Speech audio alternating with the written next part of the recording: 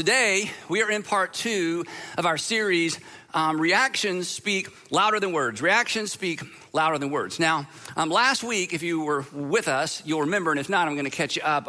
I introduced a concept, I just made it up, that we're calling the over-under reaction. Now, if you weren't with us, again, I'm going to explain what this is in just a minute. But at the end of part 1 last week, hopefully you remember this, I challenged you with a homework assignment. I suggested that we all practice the over-under reaction at home. And I asked everybody to do this, and some of you did it because we heard from you. I asked everybody to think about or identify something that happens on a regular basis at home with your family or your roommate, something that happens on a regular basis that perturbs you, disturbs you, upset. I just said one, too. Just come up with one.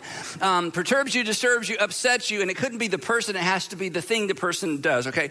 Perturbs you, disturbs you, upsets you, or gets on your nerves. And then I wanted you to consider your normal reaction to whatever this is, and then pause and ask the question, what would amazing and unprecedented look like? What would amazing and unprecedented look like? What would it sound like? What would cause the people in your family to go, wow, that is not what I was expecting? Because generally when that happens, you go to here, and this time you just kind of went to here. What would cause the kids to wonder, who stole my father and who stole my mother, and replace them with these kind, gentle, patient people? Students and children, to do something, to respond in such a way that would cause your parents to respond with, what happened to my children? I mean, they must be up to something or on something, because they just normally go to 10 and they only went to a 5, and they were so polite. So at least consider, what would it look like to, as we're going to talk about, over, under, react. And then I ask you, if you wouldn't mind, to post your story. And many of you did. It was very interesting. And one of the earliest stories that came in was this one. Here's what we got. I thought this was a great illustration. It was less than 24 hours after Andy challenged us to consider our reactions that I had the exact situation occur that tends to push my buttons. It's common. It's a common occurrence for items to be left on our bottom stairs to be carried upstairs. Nervous laughter, yes, she's not alone, by someone later, but somehow that someone is almost always me. So real quick, who are the ones here that have to carry this stuff upstairs because your spouse or kids just leave the stuff on the bottom stairs? Yes, okay. Moving along. There's something about how many times my husband and children walk by the shoes, the books, the toys, etc., seemingly oblivious to the mess, that drives me crazy. Well, after hearing the sermon, finally someone has actually applying what I'm teaching. I think this is why I love this illustration. I just feel like I'm talking to myself most of the time, and I need to hear these messages myself, so I'm not complaining. Well, after hearing the sermon on Sunday, I was headed up our stairs. Once again, I was about to pick up the left behind items and start my fuming when I remembered the message. Cue the music, right? And I took a deep breath, and I filled my arms with discarded belongings and delivered them to their owners. I feel like I might have saved a marriage. I don't know. This is so epic. She's not finished. My daughter's response of, "Oh, thanks, Mom. I was looking for those." Well, they've been on the bottom step for a month. Honey, she didn't say that, right? I was looking for those, made me smile instead of the reaction I would have had otherwise. So could we give this stranger, anonymous person a hand? Yes. So why would I suggest such a homework assignment? Well, first of all, because we owe it to the people we live with, whether it's family or roommates, whatever, we owe it to the people we live with to be the best version of ourselves, right? You owe it to them to be the best version of you. But the primary reason I suggested this homework assignment is that we were practicing. This was a practice round. We're practicing something that Jesus actually instructed his followers to do everywhere with everyone. Everywhere with everyone. Now, quick disclaimer, if you're not a Christian or not a Jesus follower, or you're not a religious person and you're watching because somebody's making you watch, or they're going to feed you lunch or whatever, you just stumbled upon this broadcast, whatever. Here's the thing.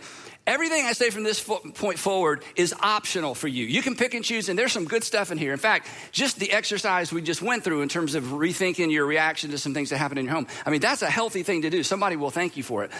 But if you're a Jesus follower, if you're somebody who claims to be a Christian, but not just somebody who believes something, but somebody who wants to live out the teaching of Jesus, what follows is not optional. This is required. And Jesus is what we're going to do is we're going to practice now, not just home, but everywhere, what Jesus instructed his followers to do everywhere with everyone. Because he understood that while actions speak louder than words, reactions speak louder than either. Actions speak louder than words, but our reactions speak louder than either. Because reactions cause people, especially certain kinds of reactions we're going to talk about, they cause people to stop and stare. If you've walked in to the office and somebody's overreacting or having a react, we just stop and stare. Two types of reactions in particular cause people to stop and stare. First one I just mentioned is the overreaction. We've all stopped in the grocery store, in the mall, or, and even upstairs, you hear this loud conversation. You think, gosh, somebody's, it's kind of wound up. Somebody's overreacting. Overreactions are why we have to apologize sometimes, right? We have conversations that we need to have with people, but because we overreact, we have to then apologize, even though we were right. We were right the wrong way. Have you ever been right the wrong way? You were over right. Your volume got a little over right, so you have to apologize. But the other type of reaction that always gets or usually gets people's attention, the one that Jesus is pointing us, is what we call the over-under reaction. The over-under reaction is an unexpected, counterintuitive, that's not what I thought was coming, remarkable reaction to disappointment, to being mistreated, unmet expectations, criticism, even betrayal, loss, rejection. This reaction that causes people to be surprised. It's like they're surprised. They see what happened to you, and then they look at your reaction and they think, well, you should be angry, and you're not angry. They look at what happened to you and they think, in fact, they may have been part of what happened to you, and they think, well, you should be bitter, but you're not bitter. You should be demanding your way, but somehow you're not demanding your way. You should be broadcasting your grievances. You should be bad-mouthing him or her, that group of people. You should certainly hope they fail. In fact, you should facilitate or ensure that they fail. And then once they fail, you should celebrate their failure in light of how they treated you. But you aren't. What's up? What are you up to? You did what? You reacted how? Wait. You showed up for them after they walked away from you. You helped them after they hurt you. Wait. You're telling me you apologized? You didn't owe them an apology. You apologized? Wait, you forgave them? Because Jesus viewed mistreatment, unjust, unfair. He viewed that for his followers as an opportunity to react in such a way that it catches people off guard. Because in that moment, they recognized that cause didn't warrant that effect. And his point in all this, as we talked about last time, this is the whole point of last time, his point was that our reactions are opportunities to reflect the Father, our Father in heaven, by responding like our Father in heaven. Because our Heavenly Father's reaction to our sin, our broken promises, the deals we did with God, then we didn't follow through on our deals. God's reaction to our sin and our failure is such that he wants us to reflect with that same sense of grace and mercy and patience that he reflected toward us when he reacted to us. Because his reaction to us and our sin was unprecedented. It was undeserved. Quick review from last week. And again, these are such familiar words. I'm going to hit them real quick. Jesus is teaching Sermon on the Mount. He says, I tell you, again, we've all heard this, love your enemies and pray for those who persecute you. Why? That you may be children of your Father in heaven. The reason I want you to do this is because that's what your Heavenly Father did for you. And I want you to, here it is, this is Jesus' new covenant command. I want you to do for others what my Heavenly Father has done for you. You're not going to return evil for evil. I want you to do unto others what your Heavenly Father has done unto you. He loved you when you were an enemy. He's not a return evil for evil, get what you deserve Father. He says this, if you love those, here it is. Jesus says, if you just love those who love you, what recognition will you get? Now, this is such a big deal. Jesus wants us to be recognized for something. What he wants us to be recognized for is not our judgmental attitude and judgmental spirit toward people who are outside our faith to begin with. Unfortunately, that's what we're often recognized for. He wants us to be recognized for our unusual reactions to negative circumstances and negative people, to be recognized for how we didn't react. And again, if you're not a Christian or you're not a religious person or you used to be, and I understand, one of the reasons you push back on Christianity is the way that Christians have reacted toward you and the expectations they put on you. And if, again, you follow Jesus through the Gospels, Jesus is like, that's not what I want you to be known for. I want you to be known for love that is characterized by God's love for you. And I want your reactions to be so under that it gets people's attention, and ultimately they give their attention to my Father and your Father in heaven. Then Jesus said this, and then we're going to move on. He said, and if you welcome or associate with or lean into, if you welcome your own people, you know what your own people are. Those are the people that, well, they're your own people. You just relax. They're just like you, live like you, kind of look like you, behave like you, same values as you. They're just so comfortable. You don't even have to work at it. He said, if you only welcome your own people, what are you doing more than others? Jesus says, I want you to stand out, not because you're judgmental and not because you claim to be better. I want you to stand out because in every way, you're more than. You're more than accommodating. You're more than forgiving. You're more than gracious. You're more than merciful. You're just more than. So that was last week. He says, I want your reactions to reflect the reactions of your Heavenly Father toward your sin. I want those same reactions when things don't go your way, unjust, hurt, whatever it might be. I want your reactions to reflect the reactions of your Father in heaven. I want people to recognize me by our reactions. But that's just the first part of this equation. There's something else at play that perhaps is more fundamental and more at the epicenter of what it means to be a Jesus follower and what it means to be a Christian, because our reactions aren't just opportunities to reflect what God is like. Here's where we're going to go for the next few minutes. Our reactions reflect our confidence or our lack of confidence in God. Our reactions, you can always tell something about a person by their reactions. We all know how to behave when behaving suits our purposes, right? That's why actions speak louder than words, but reactions speak louder than all of it. If you want to know what a person's really like, watch their reactions, right? Our reactions say something to the people around us, whether we recognize it or not. Our reactions say something to the people around us about really how confident we are in God or how much confidence we lack in God. Again, this is one of the reasons that people so easily dismiss Christianity. When things don't go our way as Christians, we have a tendency to react as if God is not in control. We have a tendency to react just like everybody else. And for people outside our faith, of course, they're like, I knew it. You play the part. You're nice when you need to be nice and polite and all that. But boy, when you were under pressure, when things didn't go in your way, when she walked out, when you were betrayed, when I treated you unkindly, I saw what's really in there. And what's in you is the same thing that's in me. And there's no difference between us. Your faith is just something you're leveraging for your own benefit. There's nothing to it. Our reactions reflect who we believe controls outcomes. That, just to be honest, I think you can relate to this. I overreact when I'm convinced that things are spinning out of control. But specifically, I overreact when I think things are spinning out of my control. So here's the question. We're going to come back to this at the end, but I just want to put this out there for the next few minutes. What do your reactions, this is for Jesus followers only, for Christians. Everybody can play, but for Christians specifically. What do your reactions say about your confidence in God? As a parent, as an employer, as an employee, as a citizen, if somebody just looked at the way that you react, physically, online, wherever it might be, what do your reactions, what do my reactions say about our confidence in God? And how would you react?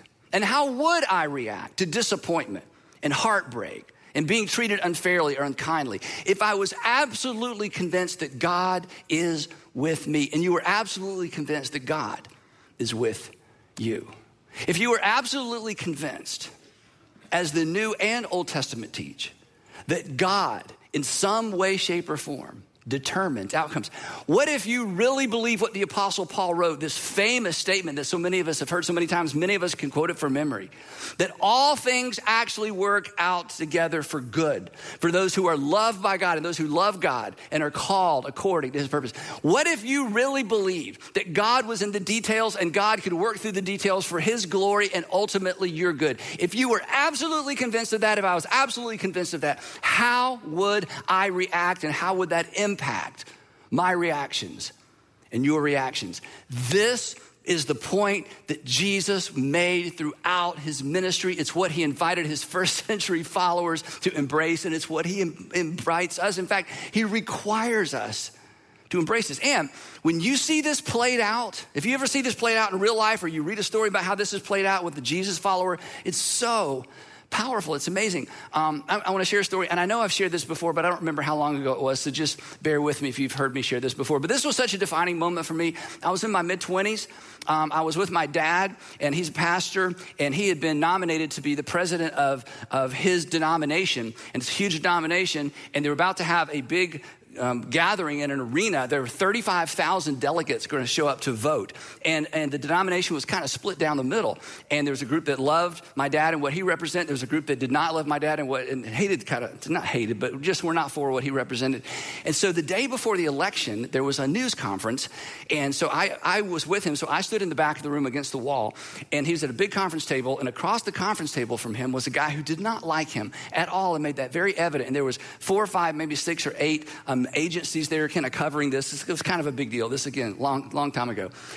And my dad, they asked him some questions. And then the other guy who represented the other side began talking about my dad. Now, I don't know if you've ever been in a room where somebody is critical of one of your parents or anybody that you love and respect.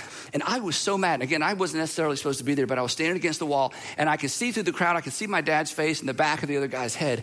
And this guy was just going on and on and on. And my dad is just sitting there so calm, almost passive. And I wanted to kind of, make my way it was very difficult not to get involved. I'm like, because I knew my dad, I knew none of the things the guy was saying was true. He attacked his character, his motives.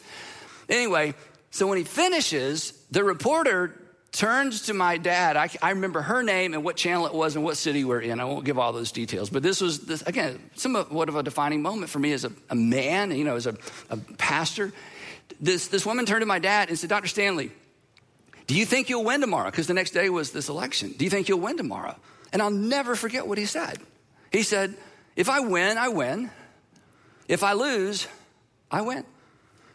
Because my responsibility is to obey God and leave outcomes to him. Yeah. Oh.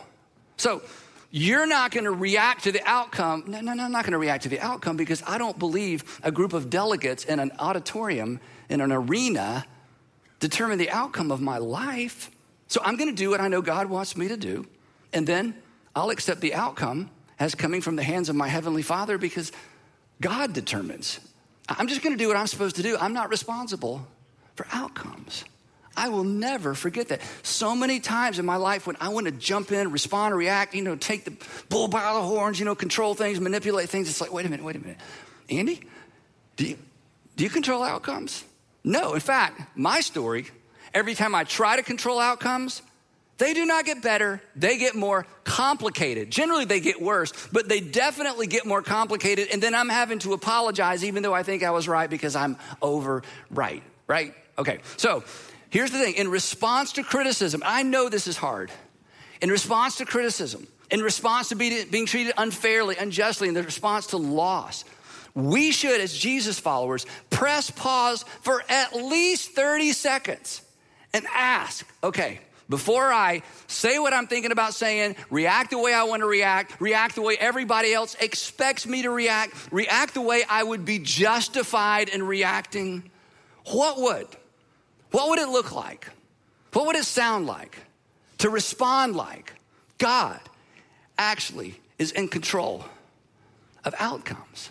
Now, guys, okay, I think all of us, but men in particular, if this seems so weak, so passive, just kind of ridiculous. Like, Andy, I don't know what world you live in. I guess you live in pastor world, and I guess all those things kind of magically work out in pastor world. But I don't live in pastor world like you. I live in the real world. I get that. And here's what's so fascinating. Check it out for yourself. I would love for you to.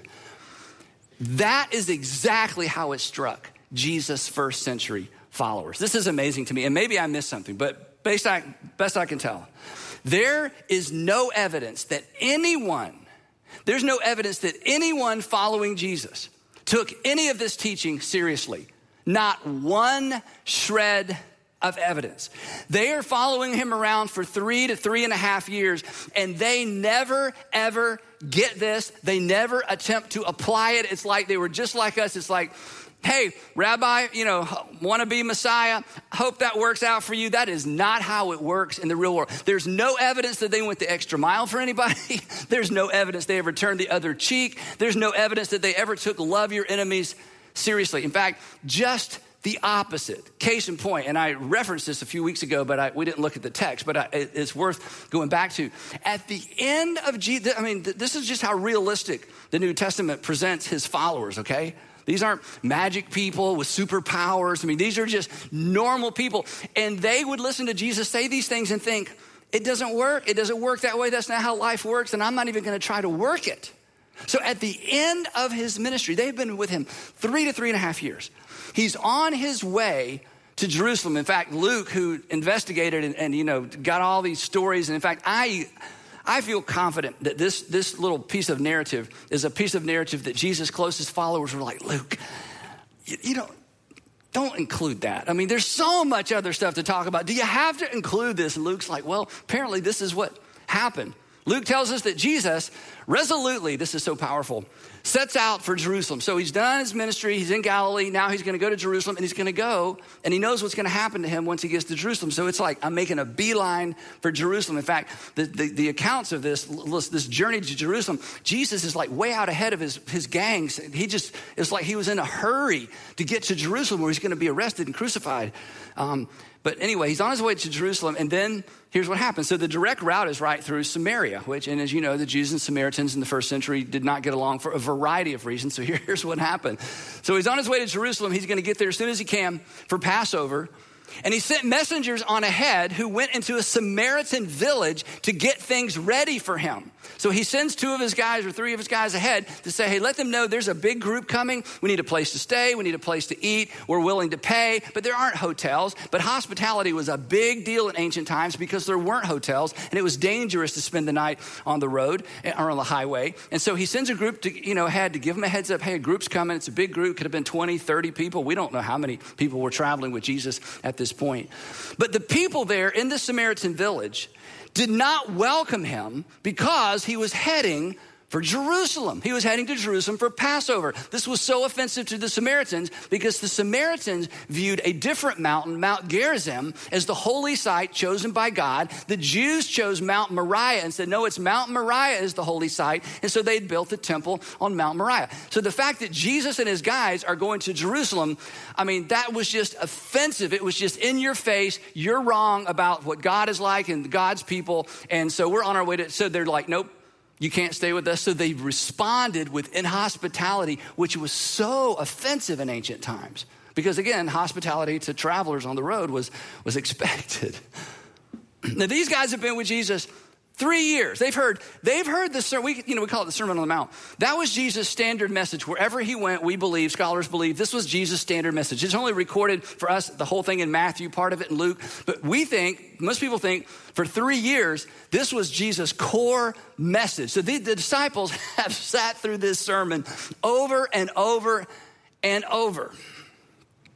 When the disciples, James and John, saw this, this is John who, as an old man after the resurrection, brings us the phrase that everyone's heard that no one had heard before. John is the one who introduces us to the concept that God is love. This is the same John that penned John 3:16. For God so loved the world that he gave his one and only son, that whosoever believes in him should not perish but have eternal life. Same guy, pre-resurrection. When the disciples, James and John, saw this, they said, Lord, do you want us to call down fire from heaven and destroy them? Same guy.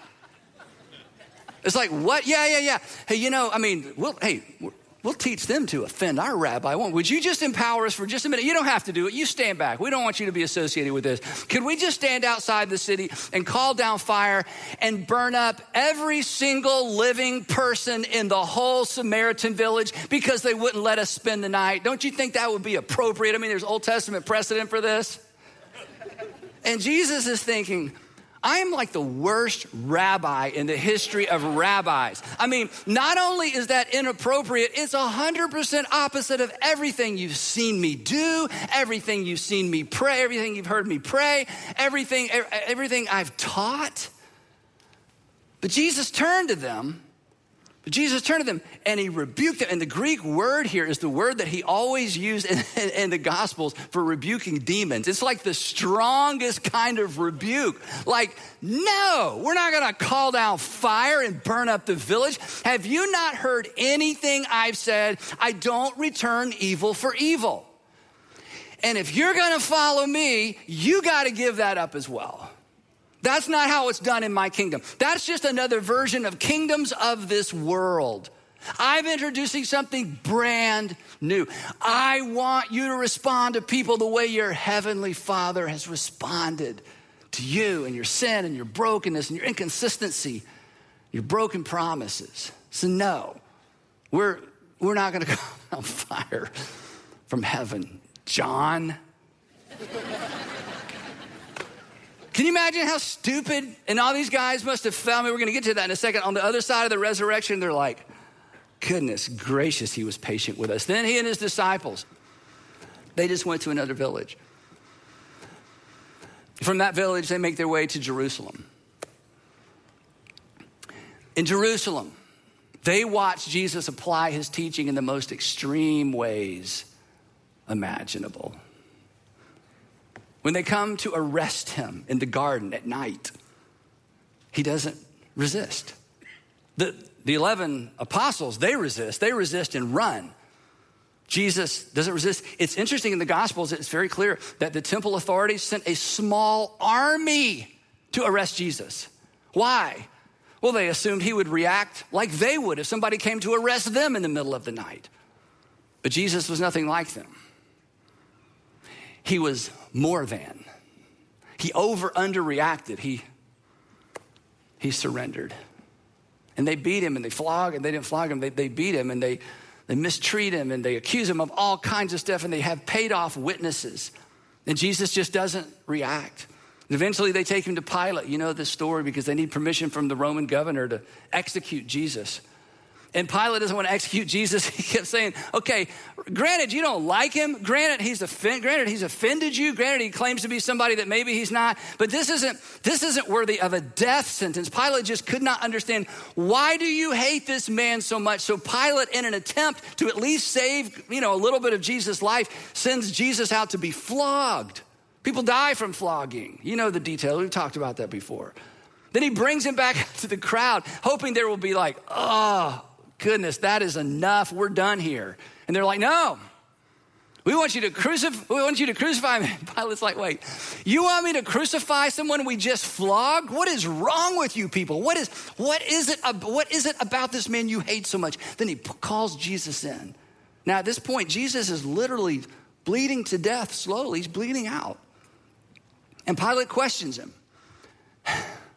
And Jesus won't answer his questions. And in this exchange, we get just a little bit of a clue as to why Jesus was able to underreact. We catch a glimpse, honestly, of the perspective that he has invited us to adopt in far less extreme circumstances. Pilate says this is so powerful to me. He says to Jesus, do you refuse to speak to me? Hey, do you refuse to speak to me? Don't you realize who I am? Don't you realize I have the power to either free you or crucify you? Do you not recognize I control the outcome of this situation? Look at me. Answer my questions. But did he? Did Pilate really have the power to determine the outcome of the situation?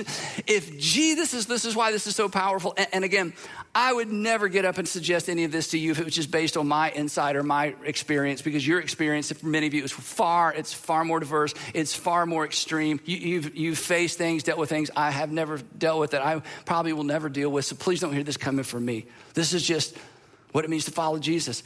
If Jesus believed that Pilate determined the outcome of his story, he would have reacted like everybody else reacts in this situation. He would have been begging for a quick death. But Jesus didn't see it that way. Jesus invites us not to see it that way either. Jesus answered, this is so powerful. John had insiders. That's how we know this happened. Jesus answered, you would have no power over me if it were not given to you from above. Now, when Jesus says this, Pilate's initial reaction or response or his instinct is, oh, you're trying to minimize me. You're basically saying, Pilate, you're just a governor. The only reason you have any power over me is because of Rome. If it weren't for Rome, hey, there's nothing special about you, Pilate. You're just another man. You're just another cog in the wheel. You're just another servant of the empire. You're not special. You just have power on loan from Rome. But we know from what happens next, that may have been a fleeting thought in Pilate's mind. Oh, you're just comparing my power to But there was something about this man. There was something about the look in Jesus' eyes. There was something about his peace that unnerved Pilate. And Pilate realizes he's not talking about Rome. This fearless, courageous, irritating rabbi is referring to a power that goes beyond Rome, beyond the emperor, beyond the empire. And John tells us that in this moment, Pilate is now afraid of Jesus, because Pilate recognizes, I may not have as much power as I think. From then on, the text tells us, from then on, he tries to set Jesus free, but he could not, because he did not have as much power as he thought he did. Jesus is crucified, you know that. Nobody would make this up. He forgives his crucifiers on the spot. And on the other side of the resurrection, Peter, who is so embarrassed by his reaction to Jesus' arrest, Peter who fled, Peter who denied even knowing him. I mean, I'm sure Peter's like, hey guys, when you write your accounts, could you just leave that out? I mean, please don't. And then they're like, Peter, we got to put this in. Peter's like, okay, put it in. And again, this is why you should take the gospel seriously. Nobody writes himself into the story as a hero, because there were no heroes. There were no believers. Nobody took this teaching seriously. Nobody, until after the resurrection. And after the resurrection, all of a sudden, this begins to make sense for these men and the women that follow Jesus. And so when Peter writes a letter, or actually dictates a letter to a group of Christians, here's what he writes. And remember, I'm not reading the Bible, okay? This isn't the Bible. I'm reading what Peter dictated about his own personal experience with Jesus that was later included in what we call the Bible. And the reason I say that is not to discount the value of the Bible. I read it every single day, preach from it every single weekend. But I want you to put this in historical context, because it's so powerful. I don't want you to miss it. Because we look at the Bible and sometimes it's like a spiritual magic book. And Peter's like, no, we're real people with real lives and real fears and real concerns and real doubts. But I'm telling you, when you see someone crucified and die, and then you have breakfast with them on the beach in a few days, everything comes together for you, okay? You take everything that person said seriously. And here's my perspective on the other side of the resurrection. As embarrassed as I am by my reaction to Jesus' arrest and crucifixion, here's what Peter writes. He says, when they hurled their insults at him, Peter was there for this. He saw this. When they hurled their insults at him, he did not retaliate, just like he had taught us for 3 years. When he suffered, he made no threats, just like he taught us over and over and over, and we just didn't get it, because who does that? Who responds that way? Who reacts that way? That's not the way the world works. Instead, again, with the perspective of seeing him die and seeing him rise, instead, and here's our clue, okay? Here's our clue. Here, once again, is our peek behind the curtain to know what was going on in the heart and the mind of our Savior. This is the perspective that empowers you.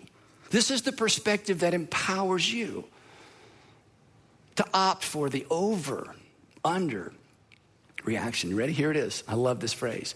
Instead, he entrusted himself to him who judges justly. Peter's like, we finally got it. He never lived a day of his life assuming that anyone other than his heavenly Father determined outcomes. See, when I finally, and in those moments when I pause long enough to do this, and I'm just as, believe me, I fail this so often. But in those moments where I get it right, when I'm willing to pause and decide that you don't control outcomes, and circumstances don't ultimately control outcomes, and being treated unjustly or unfairly or being criticized that those people don't, when I entrust myself to my heavenly Father who judges justly, do you know what I'm then free to do? I'm free to respond to you and to my accusers and to those who've mistreated me the way my Father in heaven responded and reacted to me. Because in that moment, I take control away from the people that I'm tempted to believe have control over my life. In those moments, I'm, to embrace Jesus' words, I'm willing to acknowledge that, you know what? They have no power over me. But when we react in like kind, when we react to people's circumstances, you know what we do? We basically give them power and control over us. And these are the very people we don't want to have power and control over us. We declare they determine outcomes. They control our future. They're in charge. And Jesus invites us and instructs us to live as if that is not the case. Because, look up here, that is not the case. And after the resurrection, this becomes clear. Suddenly, everything Jesus said in the Sermon on the Mount, it's like, oh, this makes sense. His invitation to love and serve an enemy, just like he loved and served an enemy, just like he loved and served me. The invitation, this is the big one, not to worry. Finally, we understand why we shouldn't worry, because God controls outcomes. I don't need to worry. I don't need to empower my circumstances or the people around me with control, because God ultimately determines outcomes. So I don't need to worry, or Jesus' most oft-repeated command, do not be afraid, do not be afraid, do not be afraid. And he could have added, do not be afraid, even though there's something to be afraid of. Because the thing you fear doesn't ultimately determine your destiny. And Jesus says, when you can step back into this reality, you'll have the ability and the margin to over-under react to the people and the circumstances around you, because you are no longer empowering them with your future, your destiny, and potentially your legacy. His invitation to embrace the habit of the over-under reaction made perfect sense after the resurrection. To see slights and criticism, unjust, unkind, as opportunities to amaze and confound. It finally dawned on his first century followers, and I hope it dawns on me, and I hope it dawns on you, that this is what it looks like to be Christian. This is what it looks like to follow Jesus, that we would be recognized. We would be recognized, not first and foremost by what we believe. That's what we always want to lead with. Here's what I believe. Here's what I think. But we would be recognized first and foremost by our unusual reaction, our over-under reaction to criticism, circumstances, loss, even abandonment. This is what it looks like to let our light, we talk about it all the time, right? To let our light shine in such a way that people see our reaction, see our good works, and begin to connect the dots. Because light is not noticeable in the light, right? Light is only noticeable in the dark. During the season of disappointment, the season of loss, the season of being treated unfairly, unkindly. So once again, I want us to practice the over-under reaction. This time, we're gonna practice it out in the wild. I want you to keep practicing at home, right? But I want you to practice it at work and in the neighborhood, even with your neighborhood association. Whoa, that'll take a lot of faith, but you can do it. I know you can. Do you know where I want some of you to practice it? I want you to practice it online. Yeah, I know. You just took all the fun out of my whole life. Andy, you don't understand how much joy I get saying to people I've never met things I would like to say to them that I would never actually say to them in person. Like, wait, what? Say that again. Yeah, I know. I get so much joy out of criticizing people online. Now, if I saw them in person, I wouldn't criticize them to their face. I just like to do it online. Really. Just like Jesus. No. So this is our opportunity. This is our opportunity at work and at school, extended family, your frenemies. You have some frenemies, friends who aren't really friends. They just act like friends. They want to be like you, but they can't be like you, or there's something going on and everybody smiles, even with them. So let's pre-decide. Here's what I want you to pre-decide. It's so powerful. Just try it for a week. Try it for a day. Just pre-decide. He's not my Lord. She's not my Lord. The company I work for, they're not my Lord.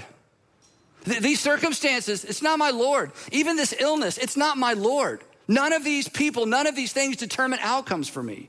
So I'm not going to respond in like kind. I'm not going to grant them the privilege of lordship. Instead, I'm going to love and serve. I'm going to pray for. I'm going to go the extra mile. Like my Savior King did for me. Like our Father in heaven does for us, who loves and serves us in spite of us. Who loves and serves me in spite of me. To use Peter's words, I love this phrase. This part, I've just incorporated this into my personal prayer life. To decide ahead of time that we're gonna entrust ourselves to him who judges justly. You know, in the morning, Heavenly Father, before I just, some stuff's gonna happen today. It's not gonna go my way. The kids, my husband, my wife, work, because today, I just want you to know up front, today, I'm entrusting myself to you who judge justly. And so because I'm entrusting myself to you, I don't have to react to them the way they deserve or the way they expect. So let's under-react in a way that causes people to wonder. And perhaps over time, they'll begin to connect the dots between our unexpected reactions and our Father, our gracious Father in heaven. So one last time. What do your reactions say about your confidence in God? What do your reactions say about your confidence in God? And we will pick it up right there next time as we conclude. Reactions speak louder than words. Heavenly Father, easy to talk about, not easy to walk out of here and do. And Father, for the man or woman whose circumstances are so dire, the marriage is so tough right now, the kids are so prodigal right now. The job is so unpredictable right now. Whatever the circumstances, would you give us just the grace to pause in the moment and ask, what would it look like if I was absolutely confident that God is with me? And give us the grace and the wisdom, the courage, the ability to step into that space and to acknowledge that you are our Lord. And we are now free to love as you've called us to love as you loved us. In Jesus' name we pray these things. Amen.